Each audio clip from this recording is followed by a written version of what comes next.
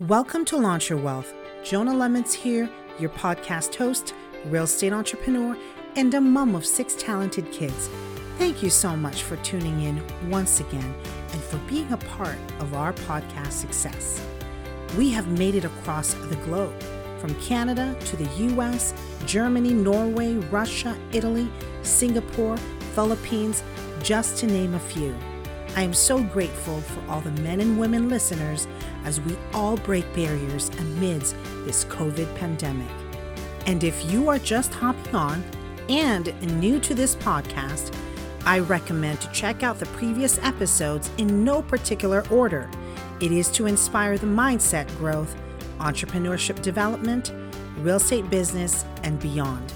Because I believe more than ever, this is what we need in order to start, build, and launch to the next level of our careers and our businesses.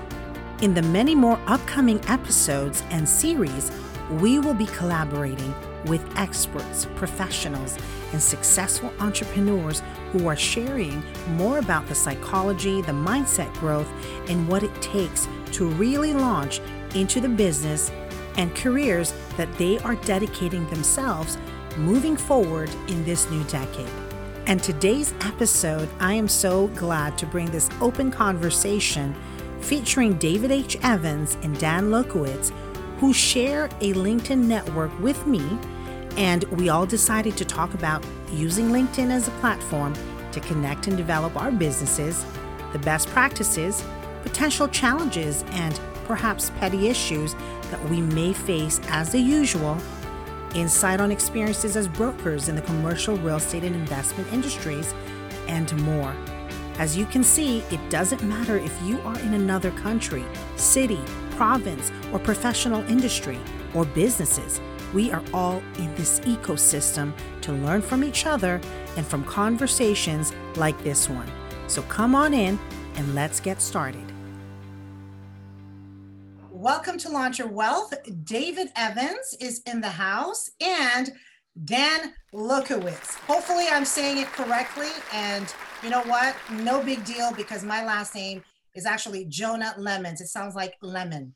Excited to bring you both on because I know we started off on LinkedIn with many different discussions and engagements. And by the way, I do love the engagement. I'm an engagement person versus content.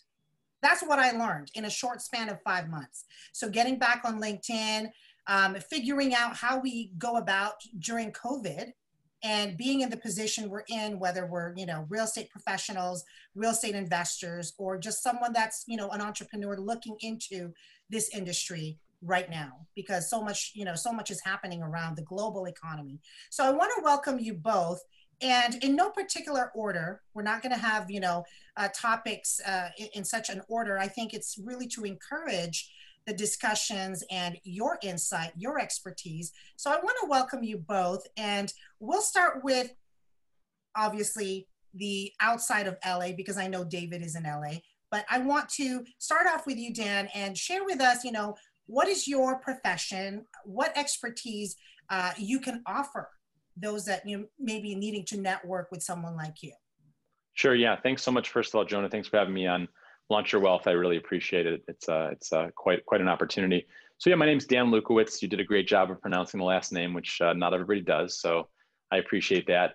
By profession, I'm a commercial net lease investment sales broker, which means that I help assist buyers and sellers, investors, hedge funds, real estate investment trusts, et cetera, in their purchase and acquisition or sale and disposition of net leased assets. Net leased assets are properties that are typically rented by national tenants who have a net lease, typically a triple net lease. So the tenant themselves, whether it's Walgreens or Starbucks, Burger King, a large hospital system, Amazon, et cetera, they'll be the ones that are paying for the taxes, the insurance, the common area maintenance, and all different expenses related to the property. The investor themselves will own the building typically and will receive mailbox money every month from this large national corporation. There are obviously exceptions where the landlord might be responsible for things like the roof and the structure, or certain management items or common area maintenance. But in general, that's how the profession works. I myself am also an investor. I've got a background. I've flipped probably close to, I don't know, I've lost count, maybe 75 homes in and around the city of Detroit primarily, and invest nationwide in things like hospitality conversions to veterans housing. And I'm very interested in the multifamily space in terms of continuing my investment trajectory by purchasing value add multifamily all over the country. That's really good to know that you're, yeah. Are you considering yourself transitioning slowly to the multifamily space? No, I've been in the single and multifamily real estate investment space for quite some time, probably getting close to a decade. I've been, the last several years, I've been more active as a broker, and I'm the type of guy, I love numbers. I'm a broker, so that means that my math background needs me to be able to divide net operating income by price and come up with a cap rate. That's about it. But basically, I see that there's some trends going on right now in this current world, or this post-COVID world, if you will. I believe that currently there is a major opportunity in this bloodbath of hospitality assets. And I personally believe, and I know that David and I have kind of gone toe-to-toe about this in some of the LinkedIn forums with you as well, Jonah, that there is an impending bloodbath and major opportunity in the multifamily space all across the country. I can definitely second that. I think it's where you're looking. So, for me, it doesn't really matter ABC in that sense, but, that's a whole different topic. But I want to welcome David as well. Even though, we're local, I want to put him on this spotlight because he's got some really good stuff coming up. Yeah, thank you, Jonah, for having me. Greatly appreciate the opportunity to spotlight. So I'm a commercial real estate broker that focuses on apartment sales in the South LA County area for a company called Lionsstall Investment Real Estate. Up until few months ago, I was based in Chicago, where I help people buy and sell apartment buildings in the Chicago South market. I'm also a multifamily investor, where until a few months ago, I was hands-on in the management of that asset as well. So my objective really in the space that I'm in is being able to help owners find investment opportunities that are more viable than the ones that currently exist, as well as market the upside to potential buyers as well. So that's just kind of a little bit of a narrative about me. And then also kind of working on some projects as far as creating a online platform where I can kind of provide summarized market data as far as what's going on in the multifamily space in California. So do you feel that you solely want to focus here in California, in Los Angeles, surrounding areas, or do you see yourself going into other states or other cities aside from Chicago and Los Angeles? So you know what? So on the brokerage side, California is large enough. I mean, to be honest, I think one of the challenges with the Chicago market is that it's a very small market, and it's not a very democratized market as far as brokerage goes. So California is large enough, and there's enough opportunities, I think, for everyone in this market. So I think California, from a brokerage standpoint, is a large enough market for me to operate in. That's really good to know. I think, Los Angeles itself is a different beast, being here for the past 4 years. So it's quite interesting to see it during COVID. So, let's get right to the point, right? Let's share about our experiences using LinkedIn as being a broker, right? Being an investor, being an entrepreneur, because I tell you, I hear so many different perspectives. And most recently, I was glad to have this opportunity to be on a podcast, actually interviewed for a podcast, not me, but I interviewed, and understanding the etiquette on LinkedIn, understanding how can we use that to leverage from doing our business and expanding that reach as far as networking, sales, dealing with potential clients. I would love to hear the do's and don'ts, lessons you've learned, and in no particular order. I just want to kind of open it out that we're all human. We're all humans totally. Here. We make mistakes, right? We make mistakes. We have challenges and issues along the way. And for me, I feel like LinkedIn has really opened up and broken the ice, so to speak, for us to really communicate. I mean, that's how we all connected, taking a challenge or engaging in a post. So, but there's also the other side of that. So, in no particular order, I mean, tell me how you feel about LinkedIn at this point. So you really want to get us started, eh? I hear that. And I'm excited because one of the things I'm most passionate about actually is LinkedIn, especially at this point in my career. So just as a real short aside, As a net lease broker, I was making 1,000 outbound calls a month for several years. And that's how I generated my listings. And I highly recommend it to all brokers. What I will tell you is I upped my game and I created what I call a LinkedIn 2.0 strategy, which I posted about 3 days ago, actually. And now I went from 1,000 outbound calls a month to literally 0. Instead, I'm posting 1 to 3 times a day, and I have more business than I can even wrap my hands around. I've hired an additional broker to work under me, as well as 2 administrative assistants. So, at this point, I would say that LinkedIn, and I don't pay for LinkedIn. I use the regular LinkedIn. I don't pay for premium, not because I don't think you should, only because I haven't tried it. Okay. And I would say that anyone out there who's listening or viewing and isn't at least looking at LinkedIn and examining LinkedIn and following people like David, myself, Jonah, and seeing what it does for us and for other professionals is really, really missing an incredible opportunity. I'll give you another example. I had a nice conversation with David on the way home from a trip I made on Wednesday to Cleveland. Now, on the way to Cleveland, I stopped, I met with a potential client, but I also, on the way there, why did I go to Cleveland? There's a gentleman by the name of Marcus Ogden, who I'm a huge supporter of. I love the guy. We talk a few times in the last month. And Marcus is actually going to be on my show next week. I have a show called Dan on Top, it's Dan on Top of all things commercial real estate, where we interview real estate professionals, specifically in the commercial real estate world from all over the world, many of whom I met on LinkedIn. So Marcus and I met for the first time on Wednesday at an event where he was speaking to Liberty Home Mortgage, to about 40 or 50 loan officers in the Cleveland area. And Marcus got that gig because 3 years ago, Marcus hooked up with a guy named Hesh, who owns Liberty, and they met through Facebook. So here's Marcus, who goes down there speaking, making 5 figures an hour, speaking to amazing mortgage brokers. Here's Dan, who drives 2.5 hours away from his home and his family to meet with Marcus and meet with Hesh. And now we're all connected. We're all in groups together. We're all doing business together. So I think that's an incredible example of the power of LinkedIn. I never would have met those people. I never would have had that conversation with David on the way home, never would have been on this podcast. And I wouldn't be doing the business that I'm doing if it weren't for LinkedIn. Another great example is, I do my pre-marketing on LinkedIn.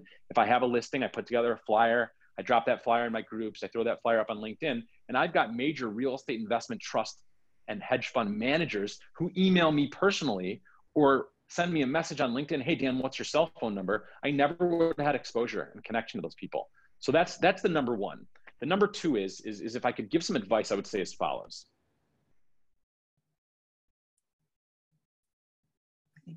I think you froze. Dan, you froze. It's okay. We can. I think it's right. So yeah. So I would say that. So I think in outlines. 2A would be, if you want to talk strategy, what you need to think about is that you should post valuable content every single day. I don't care if it's an article from CoStar that you repackage, a short video telling people what you think they should be doing today in terms of getting going and motivating them, or some professional studio content, which I really firmly believe in. Do that every single day. And as Jonah said, to her point, it's very, very important to engage on other people's posts, to share their posts, to comment. That's how you build your brand. That's how you build your name and facial recognition, which is very, very important today. And then the other thing that I'll add is that you need to look at LinkedIn as an opportunity to put yourself on the same playing field as other experts. Reach out to the best person in your field. Engage with the best person in your field. Share with them. Ask them questions, almost as if you were in a round table in a room or in your home with them over dinner. Have the same types of conversations. And then another very important thing is be yourself. I can't stress this enough. I had several people who reached out to me. About a month ago, I was in New Jersey with my children. We went to the Statue of Liberty, and I posted a picture of my kids. I got 4 kids. I had one of my kids on my neck, on my shoulders, the other kid over here, one kid there, one kid I don't even know, God knows where they were. And I was wearing, a tank top and shorts, right, with the Statue of Liberty in the background. I made a post about how my grandma saw the Statue of Liberty when she emigrated here in 1948. And now I'm here with my kids, and it's amazing, blah, blah, blah. I got hundreds of comments and reactions on there. And I had specifically an individual, David Stanton, who I know and love. He reached out to me. He said, Dan, I want to work with you. And I said, David, I've been chasing you for 6 months on LinkedIn. You don't even respond to my comments on your posts. He goes, you know why? I said, why? He goes, because for 6 months, the Dan in the suit and the tie with the slick back hair has been trying to catch me. But yesterday, I was introduced to the Dan in the tank top and the t-shirts with the 4 kids on his shoulders. That's the Dan I want to work with. And I mean, that was super powerful. I think it's really true. So just be yourself, have fun, engage, be regular, be consistent, and add value. When you add value, everything else always follows. Gosh, I love hearing that. You know, the fact that you had, you know, from the LinkedIn LinkedIn 2.0 version, and then it's taken you to like, let's take the suit out and kind of just, you know, start sharing about ourselves to kind of show who we are. And honestly, like, I think who we are is far more important than what we are. Because what we are is the job, right? Is the business. I think that who we are, right? Like, I think LinkedIn is a place, like, I 1000%, like, LinkedIn is a very, very useful platform if used right.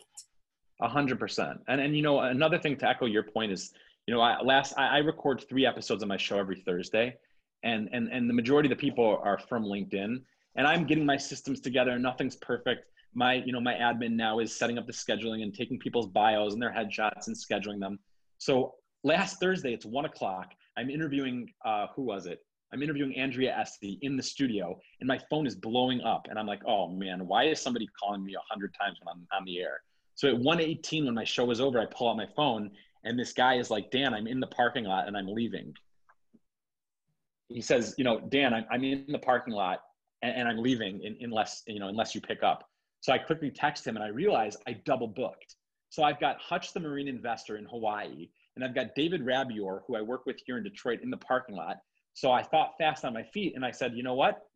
We're all doing an episode together. And at 1:20, they both were on the show. And I admitted it. I told people, I said, I made a mistake. I take responsibility for it. And look at what happened. These 2 people are literally trying to do deals together on my show because of that.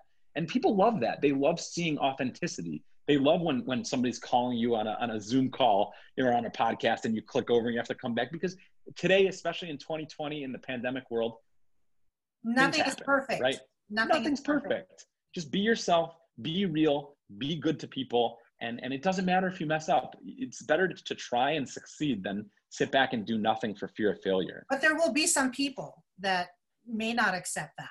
And so, right. So they're not on this, they're not with us. They're not doing deals with us. Right. And that's lost.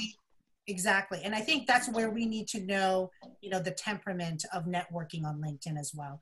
And that's what David and I were chatting about before this, you know, like there's going to be, you know, times where you're trying to network and you know, people are not, how do you say it? I'm not interested kind of message. So it's really knowing how to sit through that. So David, take us through some of your lessons that you learned. Oh, so I've learned that, you know, with the DMs that, you know, it just really depends on the person that you're reaching out to. Some people respond better through direct messaging, some people through email, some people through a phone call.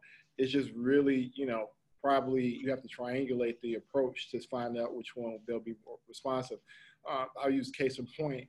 There's a person, I have an office space for sale in Chicago, and normally I don't do office, but COVID made me pivot a little bit, and I hadn't got as much activity, excuse the lights, activity on it as I liked, and I had someone who's interested in it, and I reached out a couple times via email, hadn't got a response, had to reach out through phone, hadn't got a response. And then I think I messaged him through LinkedIn, and he finally got back to me. So it's just really trying to find the approach that works best to be able to connect with people on LinkedIn.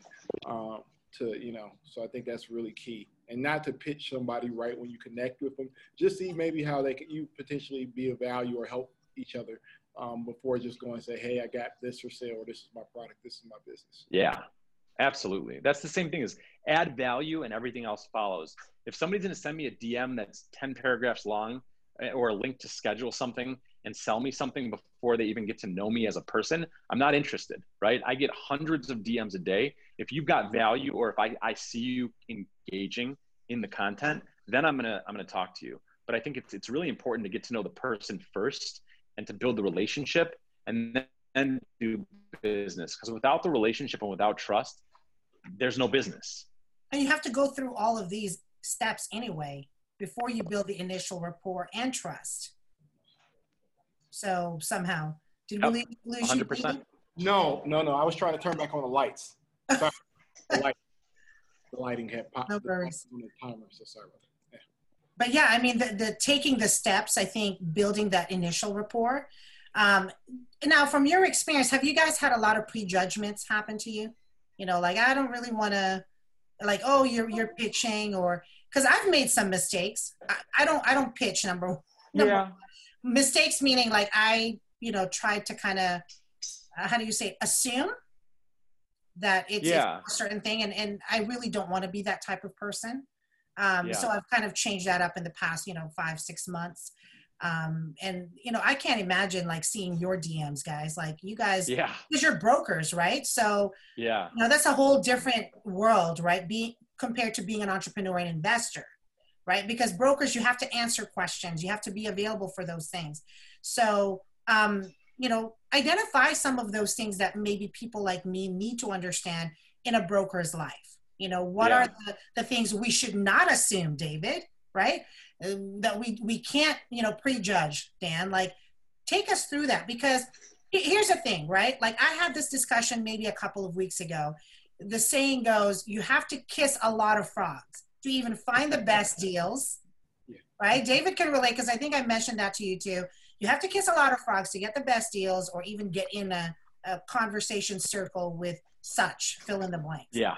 So take us through the broker's life in no particular order. Jump in. Okay, so in terms of preconceived notions, I've been accused of being a lawyer 3 times in the last week. Maybe you should be a lawyer. No, what happened was I was on Stephen Wallace, and God bless Stephen Wallace, I love him. I was on his Lawyers Are Human Too podcast, and I had a guy that's very active on my feed. He posted a post with my picture and my link to my profile, and he said, like, Dan Lukowitz, incredible triple net broker, and he's also a lawyer too. And I was like, what the heck? But no, it's just a joke. I was accused of being a lawyer 3 times this last week. But in terms of preconceived notions and challenges, I'll say, like, I run my business a lot differently than a lot of brokers do. But, like, be respectful of my time. I'm a very busy guy. You can ask anybody who I interact with in the day-to-day, face-to-face world. I'm on my phone all the time, and I'm constantly busy. I have literally hundreds of messages to respond to every day. And if you're a serious buyer or you're a serious seller, I will work harder for you than anybody in the world. And I can honestly say that, even only because David is in a different market and a different asset class, but I will honestly work harder than anybody. But be respectful of my time, and don't think that I'm coming to you for a listing. Don't think I'm coming to you. Don't have a preconceived notion that I'm selling anything, because my mentality is, I'll say this over and over again, I add value. I connect people. I help. I'm passionate about doing business with good people. So if I'm coming to you, it's because I want to get to know you and build a relationship. If we do business, great. If not, that's okay too. So the number one preconceived notion I would tell people not to have about Dan Lukowitz is that I'm hustling for your business or that I'm selling you anything, because I'm not. I'm adding value and I'm building relationships. Good points. Good points. There's nothing wrong in hustling either. Yeah. The entrepreneurial version, right? But I think a lot of people are scared to work with brokers. Why? Why is that though? What's so intimidating about it? Yeah, I have no clue. I'm trying to understand it myself. Go ahead, David. So Reed Bennett, I don't know if you know him, Dan, but Reed Bennett is a commercial real estate broker that's based in the Chicagoland area with SVN. And one day he provided like a synopsis of a scenario where somebody went and bought it, tried to sell a deal off market. And this is just kind of through that point. But they ended up leaving a lot of money on the table. He kind of did like a case study of selling the deal off market versus selling the deal on market. So from a seller's perspective, it definitely makes the most sense in the world to work with somebody on market. I mean, working off market in many cases, the people who are going to come to you are the people who are looking for, opportunity or yield. On market, you end up creating a lot more opportunities, a lot more exposure for yourself. So that's the one thing I say, which is kind of a misconception, I think, for a lot of people who own, commercial real estate, thinking that off market is going to bring a better return. Unless that broker says, I got a huge personal database, then that's a different conversation. But I think, or you're dealing with a private seller who, for whatever reason, wants it off market. And in my cases, and it might be different your industry to mine, but in many cases, the off market is the new market. You know what I mean? So it really depends, honestly. Yeah, it definitely depends, but it also can be a thing whereas it'll determine whether the prices make sense or not. And I think if you're ambitious on your pricing, I think it's important to have as many eyes on it as possible. Yes. Versus if you want to just get rid of the thing and you want to do it quietly, I think that's a different conversation. And of course, off market would make sense. But if you want market or above market rate, it is incumbent upon you, it's imperative to have as many eyes on it as possible. Yeah. So. But treat your brokers right? I mean, treat your brokers right. Meaning, if you're going to be a buyer, buyers have no obligation to work with only one broker. But what I will tell you is, if I show you 10 deals and then you end up just doing it with 10 other brokers 10 times, that's one of the reasons I don't do much buyer rep. I'm a hungry listing broker who likes to list. I'll work with my clients to help them buy. But again, the same thing, like, be respectful of everyone's time, especially a broker's time, because at the end of the day, and David, I'm sure will echo this, we're very valuable because we will get you a deal for less than you would get it elsewhere. And we will sell you we will sell your deal for more than you'd sell it elsewhere. So be respectful of that. We're a commodity, you know what I mean? And we've got people lining up at our doors to work with us. So just, we're respectful of your time and your energy, and you as a person and your capital. Be respectful of ours as well. Especially if the brokers are nice. Because there are this not so nice. So yeah. Maybe that's the quote, right? Like, you got to kiss a lot of frogs, meaning you got to sift through that and find that alignment, who you want to work with. So my question to David, going back to your little, snap on that, do you think it's a leverage play, whether it's off market or? Of course it is. I mean, it's a lead magnet. I mean, I'll see like on, real estate investor pages on Facebook, I have this, off market deal, and you'll see 20 people sending emails for it. I mean, it's exactly. No one even asks if that person is direct principal or not. Then that's something you have to follow up and ask later. Because there are a lot of people shopping other people's deals, having the exclusive on it or having direct principal. That's not always the case. That's not legal anymore in residential space. It's very interesting. In the residential space, if you take something to social media, at least in Michigan, you have to put it on the MLS within a certain number of days, and you have to list it. In the commercial space, it's very different because we're much less regulated. But I think you have a great point. A lot of people throw things off market that are fake just to build lists, and that's not providing value. That's fake. That's not authentic. That's not how we roll. Yeah. And I agree. I see a lot of that in many groups, like those real estate group, Swipe left. Exactly. I think it's all the baiting in. So take us through the second part of being a broker in a broker's life. Doesn't matter what, asset class. It's more like, how do we as investors, as potential clients to you, what is the best way to approach you if we are asking questions and kind of, gauging, like, do we want to work with David or Dan for this particular project? Be upfront. Be upfront. Tell us what you want. Like, tell us what your goal is. If you're here just for information, tell us. I'll gladly give you all the information I have. I just want to know upfront what my expectations should be of the relationship. And, be transparent, be yourself, and tell us what your goals are. I mean, if your goals are to acquire a $2 million property, tell us that. If your goals are to buy a $50 million portfolio, tell us that. Most brokers are not going to discriminate based on your cost, your needs. They're going to want to know. They're going to want to know where you're at and work with you there. So I would say, like, be transparent, be authentic, be honest, same things I said before, and be upfront with what you want. And then, again, value our time. We value your time, and let us know what you're really looking to do. And then, I would say, like, if you really want to get my attention, dangle some listings in front of me. Tell me, hey, I'm looking to buy, but I also have these 15. I'm serious. I'm just being honest. Right. Yeah. Tell me you got 15 properties, and if you're seriously considering listing them, give me a little bit of information about it, and don't be shy. Like, as a broker, I put out probably 100 proposals a year for sellers, many of whom I know are not going to sell. But I do that to add value. So if you have a property, don't think that you're wasting my time by asking for a broker opinion of value. But at the same time, understand that I'm going to invest between $250 and $1,000 in every one of those broker opinions of values, between my admin costs, my marketing costs, my drone photo costs, et cetera, et cetera. And I'm going to do that for you because I'm providing a service, but I want to do that for you. So I think that it's like any healthy relationship. Have open communication, be upfront and honest, and let me know how I can add value to you, and also how you can add value to me. So it's not too brash when they send you an email and say, hey, Dan, hey, David, this is what I'm looking for? Or do you want them to say, hey, I just want to let you know, like kind of soften, break the ice first? That again? Like, is it too brash? Say that again, I'm sorry? Sorry, is it too brash? Like if they were to email you and say, hey, you know what, Dan, I'm looking for this, et cetera. Or do you want them to warm up first? No, at this point in my career, if you just send me a message or a one-line email saying, I have this or I want this. I mean, I've got people that literally just send me, hey, Dan, here's the address, 123 Main Street. Here's the lease. Tell me what it's worth. And that, for me, honestly, like I love building a relationship, but just that's going to catch my attention. I'm going to get my admins on it. We're going to get you a proposal. We'll build a relationship. You know, for me, there's not a need to warm that up because it'll warm up every time we talk. You know what I'm saying? I just want to know where it's going. I'd rather do that than somebody start to ask me about my favorite movie or how long I've been playing guitar or this or that and then go nowhere. You know what I mean? So kind of like what David said earlier. That's why I said the word to the point. Because that's Yeah. So, it's like dating.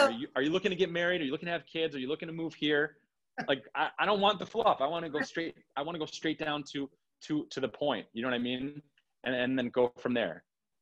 Question, Jonah, are you asking that question because you've got the idea that you come off too abrasive or too direct to some brokers? Is that, I'm just trying to make sure I understand. Yeah, you know, because I've heard stories from you know, regular people. They don't have to be investors. I hear stories like, oh, I'm so scared to approach a broker. I just never know what they're going to say. Do I go and email them? So I know it sounds so newbie, but it's interesting to see your world, right? Because I'm not a broker, right? I'm a business. So it's a whole new language, right? You should be a broker. I should.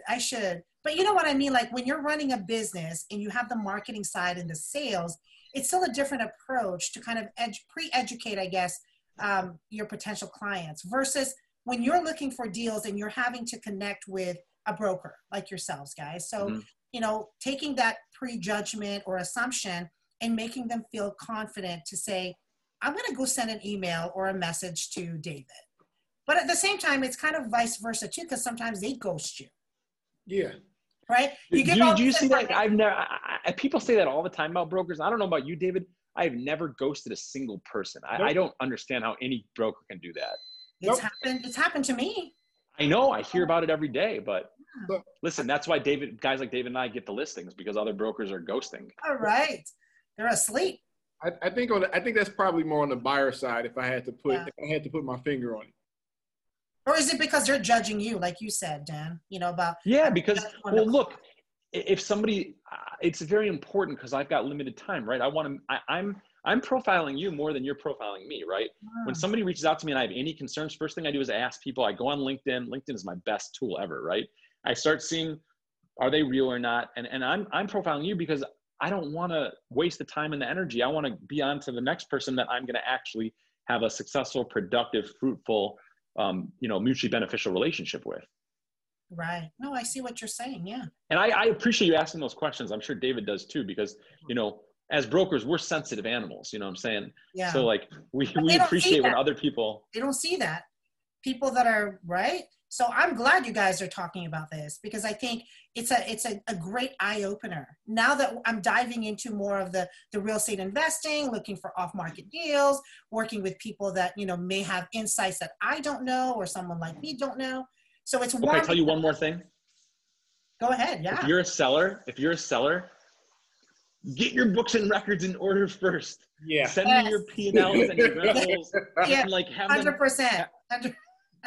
Have all the information. Make sense. Yeah, and have it like I can't tell you how many people where I get so excited early in my career I get so excited about a huge plaza I was going to list, and then the guy would be like, "Yeah, I'm going to have my accountant get in touch with you." Accountant would send me the books and records with a little note in the email saying, "This is the P&L, this is the rent roll, but we've got about $97,432 that we collect in cash every year." And I'm like, well, shoot, like, no, but seriously, I had that happen like 5 times in the last 2 years. And at that point, I got to say, you know what? Appreciate you. I can't do it because if it's not in the books and it's not something I can verify, I can't cap that income. So have your books like right, or if you don't have them right, tell me that straight up and I will help you. You know, I'll go through your P&L because what your accountant has as your P&L for tax purposes is often not going to be a P&L for capitalization rate purposes, because there's a lot of things that are not factorable into the bottom line and your net operating income when capping a building. So just again, be straightforward, be transparent, and be clear, and make sure that you're above board with your financial docs, because at the end of the day, my name's on the line if I'm telling somebody about your income on your books and records and what your property is worth. So I'm relying on you as much as you're relying on me. Yeah. What's your take on that, David? No, I mean, that's really important. I mean, because the thing is, whatever investment is, whether it's an apartment building, whether it's office, whether it's retail, whether it's industrial, when you are creating, the financials for it, that's what people are buying up. They're buying off their cash flow. I mean, that's the difference between commercial real estate and residential real estate, is you're buying it based upon its current cash flow in a lot of cases, not even its pro forma cash flow. So yeah, if you don't have that information at the ready, it makes my job and Dan's job a lot more difficult to be able to sell your property. Yeah. Can brokers help with pre-due diligence, or is that an added feature or benefit when you're working with your clients? You're talking about like during the deal, can we help them with the due diligence? Yeah, like pre-due diligence, meaning like you're saying, get all that stuff aligned, the financials, making sure. So if I'm repping a seller, yeah, certainly I'll help you get your books and records in order. If there's a deal going on the listing agent, it's my job to, hand over books and records and due diligence documents at whatever point I feel comfortable, whatever point our contract allows. And if I'm repping a buyer, certainly I think that's another thing that I don't know about you, David, but when I have a listing, I hold the due diligence docs very closely. And I like to make sure that I have serious buyers and that we have accepted letters of intent before I release things, even like leases, because I need to weed people out. Because the last thing I want to do is put a lot of offers in front of my seller that are phantom offers or fake offers or rogue offers or lowball offers or retrade offers where somebody's going to offer $5 million and then come back and do diligence and say, no, we'll do $4,250,000. So yeah, the answer is yes. It's just got to be done properly. Like as a buyer, I can tell immediately when I'm working with an inexperienced buyer or a buyer that's not serious, because they want to do like all the due diligence before they even want to write an offer. And it's like, that's not how it works. And that's not how it works in this market for certain. Oh my gosh. Thank you for pointing that out. Because I literally had this come up as a topic. It was a conversation topic. And anyway, don't want to name, but it's within this circle. And it's really interesting because they basically said to me directly, I may have 1,000 more questions. And I said, listen, there's certain steps of etiquette before the actual seller wants to provide that. You have the OM already. So where do you guys put the value on this offering memorandum information per se? It's the most important thing. It's the most, my offering memorandum. It should be enough. When I do a proposal for a seller, I'm giving them an offering memorandum before I even have a listing agreement and saying, this is what I think your building's worth. And this is the marketing material I'm going to take to market. And when a buyer or a buyer's rep calls me, I say, I know you want to list a lease right now, but look at page 3, 4, 5, 6. It's verbatim, every line from the lease. This is a representation of the P&L, of the rent roll, of the lease, of everything right here in your hands. And then if you have a broker that's at all misrepresenting anything in the deal intentionally, or has anything in the offering memorandum that's at all misleading or incorrect, that's a sign that that's not a broker you want to work with. The offering memorandum should literally be a concise description of every aspect of the deal, period. Thank you for saying that. Seriously, 1,000% on that. What about you, David? I mean, I agree. But what I've learned in my experience is that multifamily is putting lipstick on a pig. So you're really, it's all about, from the sales side, it's all about, selling the upside, selling the pro forma, not necessarily. And from an investor side, of course, it's about the actual numbers, about the actual performance. I think that ultimately a lot of reason why deals get done is because when you have a buyer or who has a, extenuating circumstance, in which case it's a 1031, where they have to place their capital somewhere. And if you're and if you have that motivation, of course, you're going to beat out buyers who are going to be more, scrupulous on the financials. So I think that's really what it kind of comes down to. But, with multifamily, it's, a lot of the upside is sold versus the, current performance. Let me ask you a question. Jonah, can I ask a question to David? Sure, absolutely. why are you multifamily brokers so into that pro nonsense, pro forma, whatever you want to call it? Yeah. No buildings would get sold without it. What do you, I mean, within this, I mean, since the last, 2016, 2017, oh, excuse the lights again. But since 2016, 2017, I mean, the market has been on the upswing across the country until COVID.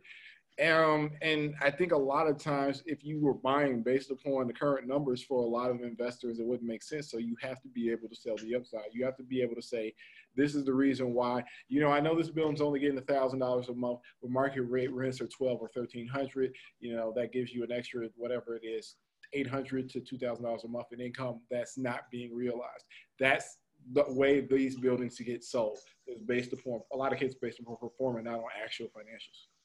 Yeah, I mean, as an investor myself, I never buy something based on future value. If there's an upside potential, I might add a little bit at a discount. And this is why I think you all should buy net lease, is because when we look at things, there's no pro forma. It is what it is. And if we're going to show you escalations in rent, it's going to be built-in contractual rental escalations that are in the lease. So it's not like a maybe, or it's not like a if there's no market correction.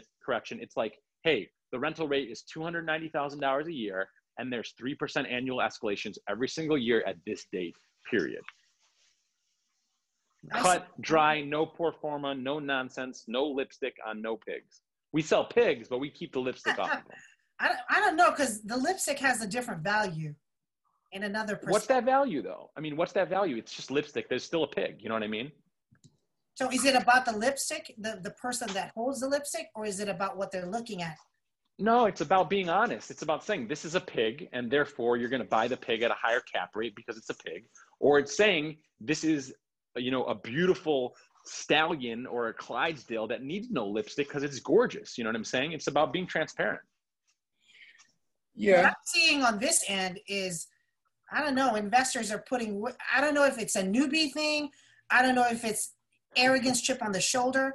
But a lot of my discussions in my little circle, and I say that with my humble opinion only, is that if you're playing small, they're always going to make a fuss about whatever that is, lipstick on a pig or just a pig.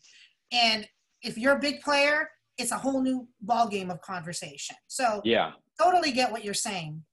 That's another thing too, is that I just thinking as you said that, I appreciate you bringing that up. Here's another piece of advice.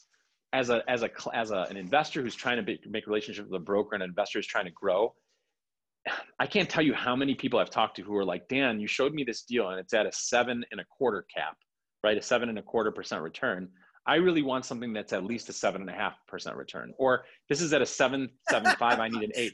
And I look at them and I say, can I ask you something? If you want me to give you an extra 0.25% of a return for something with way more risk, I'll go find it. But in today's market, aside from the multi-tenant, debacle that's going on with all these vacancies and all this stuff going on, but anything above, I don't want to say exact number, but if you're above an 8.5 cap, there's going to be a lot of hair on the deal or a lot of wrinkles in the lease. And if you want to play ball in that court, that's okay. But just understand that that extra 0.25% comes with it inherent risk. So keep that open mind. When a broker is telling you that, at least when I'm telling you that, it's not because I want to sell you a deal at a lower cap rate. It's because I want you as a happy investor to have a relationship and to be successful. And I know based on my experience that going up a 0.25 cap for a lot more risk is rarely worth it. Yeah, no, agree. And I think that's the case, especially even in the multifamily space, where you'll get people that say, oh, I'm looking for a 10 cap or I'm looking for a 12 cap. And I'm like, to achieve that and not based upon a pro forma, you're going to, have to take a deal with a lot more hair on it you're going to go into a more destabilized asset. You're going to have to do a lot more heavy lifting. It's going to be a management intensive. It's going to require heavy value add. And you just really have to, one, expect a more projected stabilization period as well. So when you're doing your numbers and you're buying something that at a 10 cap or a 12 cap, to get that property fully stabilized, it may take you a year and a half. So your true return is going to be delayed for you to get to that point. So if you buy something that's a stabilized asset and you buy it at a 7 or, a 7 cap or even under, you're going to be in a situation where, one, you realize cash flow from day one versus buying something that may end up end up a 10 or a 12 cap, but you got to wait 18 months for it. And you got to fight harder to keep the vacancies down as well, because markets where they tend to have higher cap rates tend to have higher issues with vacancy in a lot of cases as well. So I think that's some important things to factor in. Is, that yield worth the risk as well? I appreciated that, because even in one of your posts, David, and I know there was a trail of engagement there. Let's go to the topic of where do you both see this whole commercial, industrial, multifamily market, because we're going through this pandemic right now, and all the talk that's happening in Wall Street, and interest being so low right now, which again, it's kind of like what uncertainties. And I know you're both in different markets, but let's just talk in general about, what's happening here nationwide. Yeah, so there's a flight to quality.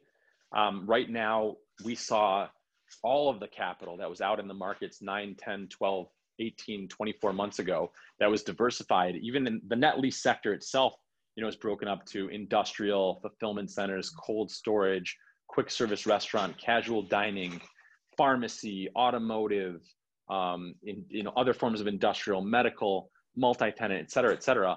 When the pandemic hit and we had this lockdown and essential retailers were allowed to stay open, we saw this narrowing of a similar amount of capital into very specific asset classes of the essential net lease products. So there was a real big flight to not only quality, but to tenants that were open and paying rent. So I don't think that for a number of years, we're ever going to go back to that level of comfort that net lease investors had in assets that either A, might not be open, or B, might not be paying rent, or both. Right. So I see things like industrial cold storage and industrial fulfillment centers, which I'm very fond of. I have a background as an Amazon business development manager, and I call this the industrial revolution 2.0, if you will, where products are flying off of retail shelves and into warehouses. So I think that we're going to continue to see cap rates on those products decline, and those trophy assets will become more and more valuable and more desirable. I think that, your automotive supply places, I just sold a property in Miami, a Tire Kingdom. Those are very popular. I think that quick service restaurant, being that the costs per meal are relatively low, being that most of the concepts have drive-throughs, and being that, oddly enough, in 2021, almost every major quick service restaurant provider and franchisee is rolling out a new, smaller prototype, smaller footprint with multiple drive-through lanes and like a contactless or frictionless experience. Being that that's the case, those assets are going to continue to be popular. Cap rates are going to continue to be in the low fives. For some assets, we're selling McDonald's in the high 3 caps, and Chick-fil-A's in the high 3s, low 4s. It's insane. In addition, I think you're going to see a lot of sale leasebacks in the medical space. I think that you have major hospital systems that are bleeding money, but they're essential in nature, and they're going to start selling their buildings and maintaining the operation. So you'll see a lot of sale leasebacks. And I think that we're going to just see a really big, what I call a retail right sizing. The big 40, 60, 80,000 square foot box of yesteryear is no longer nearly as essential or necessary. And I think that we're just going to see a much more experiential retail experience, where people are going to go and do things at these places, because we're going to see, a proliferation of this. I talked about it yesterday on my show, this omni-channel fulfillment, where you've got a synergy between e-commerce, retail, experiential retail, all in one.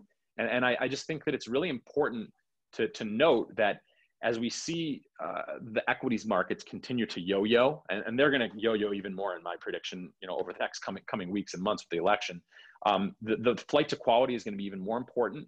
People are always going to love the net lease sector.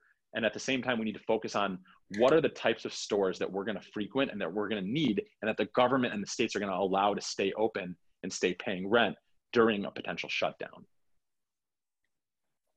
Totally see that. And I think it'll affect where the multifamily investing happens too, because, the housing market, all of the mortgage and the delinquencies happening, it's driving that. Yeah. And there's big opportunity in multifamily. This is where we started. I know David and I were kind of going toe to toe on some of your posts and other people's posts, being that the SBA and David and I talked about this the other day offline, but being that the SBA has officially their 6-month moratorium on, the abatement, I should say, on mortgage payments really expired September 27th. And there are still eviction moratoriums and rental deferment programs all across the country. That 90 and 120 day mark where we really see owners starting to get antsy and banks starting to foreclose potentially, that's coming up, in another 60 to 80 days. So I think that there's a tremendous wave of opportunity that's coming in the multifamily space after probably 13 plus years of appreciation, not only in rents, which typically occurs anyway, regardless of the price of the asset, regardless of the economy, which is great, but more importantly in terms of prices. So I would say, like, anybody who's looking at multifamily, go to Home Depot, stock up on your 5-gallon buckets, because it's going to be a bloodbath. You can literally just start walking around and blood pouring from everywhere, catching these deals all over the place. And I mean that. I think that there's really, a wave of opportunity coming, and we're going to see guys like David are going to get really, really busy because people are going to start liquidating their assets really quickly. And David, your take, because I know in Los Angeles, we're in a different market. So. Yeah. I hope that Dan is right. I think that it really is. He is right. Huh? Thank you. He's right. He's right. So you're going to be busy. Yeah. No, on that. But I mean, it's just as far as kind of the market activity. Oh, I see. I think that but I also think that it's market specific. And I think that you have to be conscientious about, making generalizations to a certain extent about markets, because there are certain markets that are going to still continue to thrive and prevail. I was on the phone with, I think I mentioned the other day, I was on the phone with Chibuza Naji, who's kind of like one of the biggest multifamily brokers in Dallas the other day. And Dallas is one of the few places in the market in the country where you have positive rent growth, where you have people moving into Dallas for work in thousands, despite it being COVID. You have the same thing happening in Phoenix. Look in Florida. Look at Florida. Yeah. Almost 1,000 people a day are immigrating to Florida every single day. It's incredible. Yeah. That, and then also with Phoenix. I mean, everyone. And California, everybody's leaving California and going to the border states. Well, I was going to say they're leaving, but if you agree with me, David, and if you don't, that's okay too. What I'm seeing is the rental market won't change. It's still going to be in demand. So for multifamily investors, there's still an opportunity for them to, to nab a deal or somehow put their money to work and get in the market. So a lot of people say it's too expensive. So California is its own. I think what a lot of people need to understand is California is its own ecosystem. So ultimately what ends up happening in California, just kind of based upon what my experience is, that there's been and I posted on LinkedIn about it yesterday, there's been a migration further east.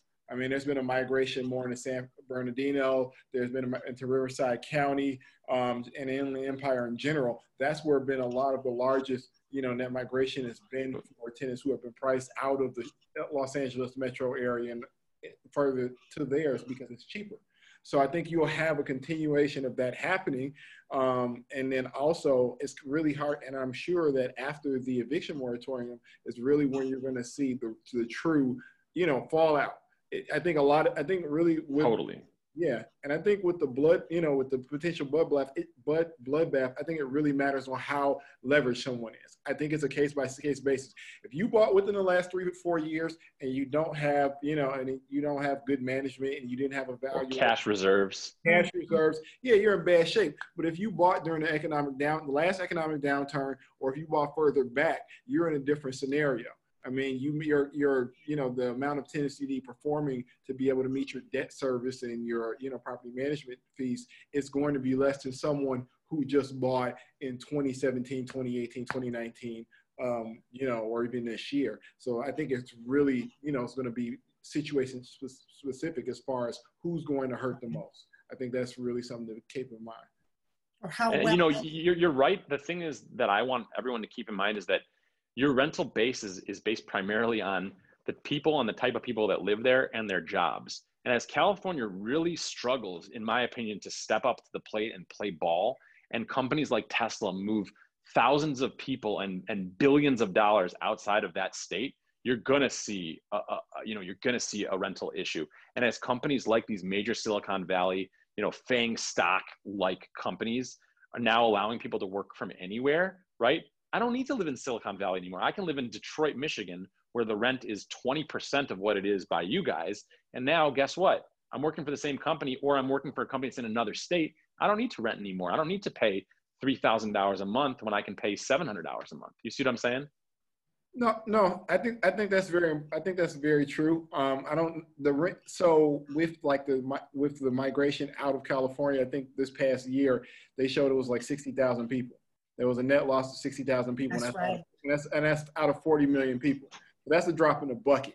So I think that ultimately it'll be interesting to see what happens, for 2021 or in January 2021 when the migration patterns show how many people have moved out. Yeah. I think that'll be the real telltale sign of where California is, just as far as population loss. But what I've noticed is that a lot of Californians, and just being really new to the area, have a lot of pride and, just desire to live here. I mean, I think it's common, whether they have relationships with family, whatever it may be. The love for especially natives for California is a strong thing. I think the only thing to compare it to is probably being in Texas. Like just kind of the connection to the actual state itself. Yeah, but the taxes are much lower there. Well, yeah, the taxes are lower, but ultimately, I think I'm just picking on you, David.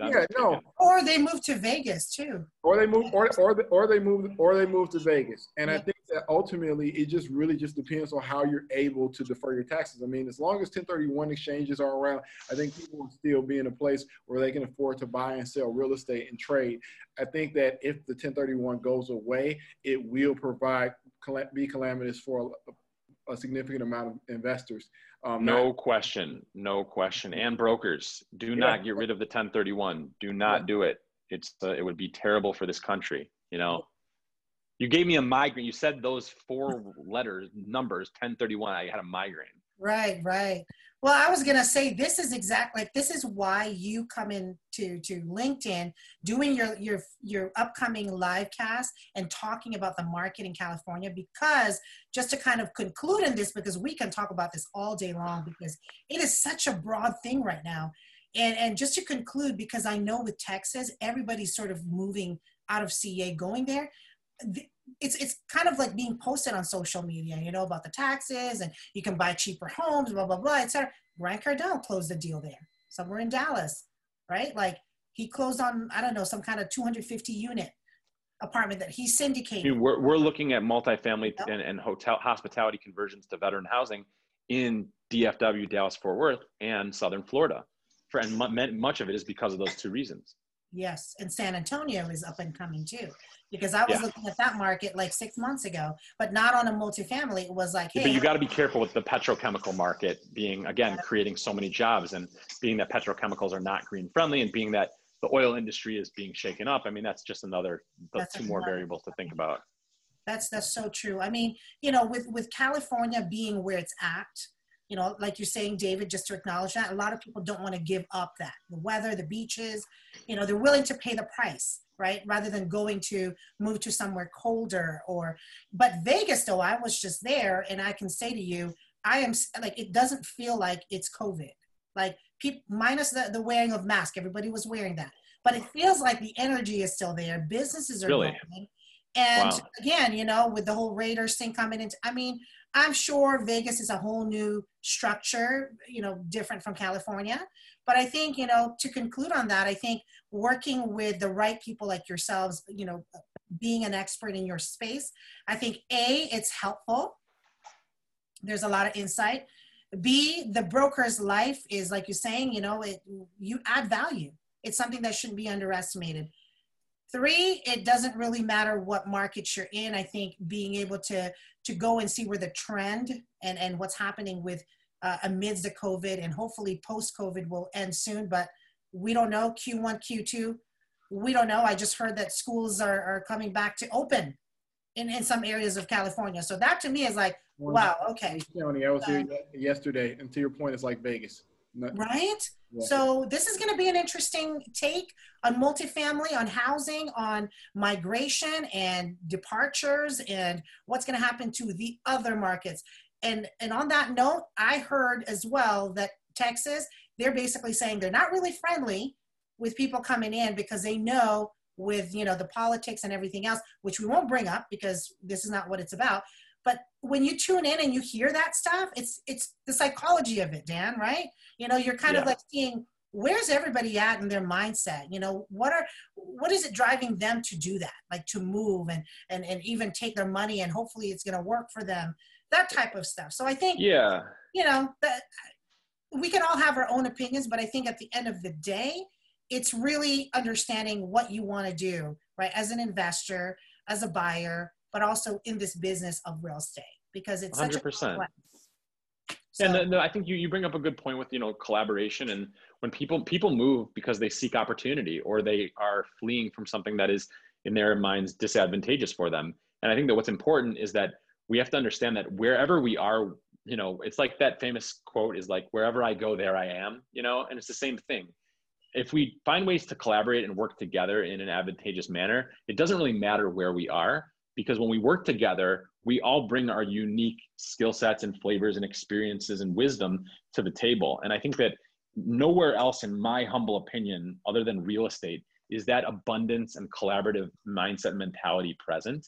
And I think that's what this represents, right? We've got three people with three very different backgrounds who have lived in many different places and bring a lot of different things to the table. We might not agree on certain things, right? But at the end of the day, you know, David will say something that I don't necessarily agree about, but then I'm thinking about it, I'm like, wait a minute, maybe he's right. And Jonah also same thing. So I think it's important that we recognize that as much as people think that there's so many differences, especially today, you know, at the end of the day, this is the greatest country, in my opinion, ever to exist. And we have an opportunity to work together. And two of the major liberties after freedom that we have in this country that they don't have everywhere, believe it or not, is the ability, the freedom, and the support to own our own homes and to own our own businesses. And those two things together are something that we should not take lightly. And I think it's just really important to kind of take a moment to have gratitude for and thanks for and recognize that through our own self-employment and through our own business ownership and you know, business activity generation, we can do great things together in real estate investment. See, I think David is like letting us get to the point. He's saving all his wisdom there for his upcoming, you know. No, go ahead. I'm kidding. No, I was just going to kind of speak to your initial point as far as people moving to other markets where it's maybe cheaper or better quality of living, but not necessarily being able to reconcile the politics or the culture that exists in those markets. And I can definitely see that being kind of an issue where Texas or even California is not a, you know, homogenous state as far as ideologies go. Like I said, I was having a conversation with some people that, you know, yesterday in Orange County, and they clearly had different political beliefs that I did. But, you know, we were able to agree on some points as far as just kind of real estate, which is kind of what brought us together in the first place. I think it's important is that you know, when you look for opportunities to other markets, you're just aware of the pros and cons in both cases. And if you're moving and if you're living in those states or you're moving to that state, just be willing to deal with the changes. If you're moving from coastal California to inland Texas, you know, to Dallas, Fort Worth or somewhere where, yeah, the prices are going to be different, but the culture is going to be different. And you have to be willing to sacrifice that. Or if you're investing in, we'll just say class A or B multifamily in California, and you decide to invest in class B or C multifamily in Chicago, the yield will be better, but there are going to be different challenges that come with it. And I think that you should just be aware of those challenges and be willing to deal with them once you make that transition. Those are good points. And even to end with what Dan said, you know, we all can kind of, you know, launch our wealth in our own way, whether we're brokers, investors, or people that are trying to find where's our niche, where can we move. I think, you know, gratitude and definitely understanding that we all have that freedom to turn it around and make something of ourselves and make something of our current businesses. And you know, my understanding is even if we are going through this political change and, you know, climate change, everything is changing around us. And I think it's really kind of putting ourselves together and saying, what are we good at? What can we do? and just really enhance that in the best possible way. And having LinkedIn, having your network, being able to consistently show up and engage, I really believe those are the tools to launch yourself in this, current scenario we're in, and not being able to make excuses. So on that note, I so appreciate this conversation. I think, we covered a lot of relatable topics. So I think there's going to be many more. So you guys are welcome to come on this podcast anytime. And so David, Dan, I thank you so much, and looking forward to seeing your work. And Dan on top, you guys can find them on LinkedIn. Are you guys on Facebook, right, Instagram as well? Or Instagram, yeah, I'm Dan Luke on Instagram, and Dan Lukowitz on LinkedIn. Dan on top is our company hashtag. Not on Facebook, but maybe I should be. I don't know. We'll see. We'll see. It's a TikTok though. TikTok's where it's at too. I'm on TikTok. Dan Luke on TikTok. That's what I'm hearing. So with David, he's definitely on LinkedIn. He's I think he has his upcoming good stuff starting next week. So we can't wait. We can't wait to see that. So thank you so much, guys. And there you have it. What a fun and engaging conversation with David and Dan, who are both professionals in their respective fields of commercial real estate and investment industries. As you can see, we are in this digital and social media decade, and it's so important as an entrepreneur, as a startup business, or if you're already in business, taking it to the next level. It is so key to get involved, to engage, and to really expand our reach on using LinkedIn, Facebook, Instagram, and all of the social media platforms that we can use in order to become more equipped in this virtual remote world that we're all living in. After all, we all live in this ecosystem of networking, communicating, and using social media platforms to expand our reach. So again, thank you so much for tuning in. I look forward to opening up more conversations like this as we continue going into 2021. And you will find us actively engaging on LinkedIn. And of course, if you'd like to connect with me, you can find me on Instagram at Launch Your Wealth. And once again, thank you all so much for tuning in, to all of my listeners around the world. And of course, my featured guests, for your collaboration and for sharing value and your insight.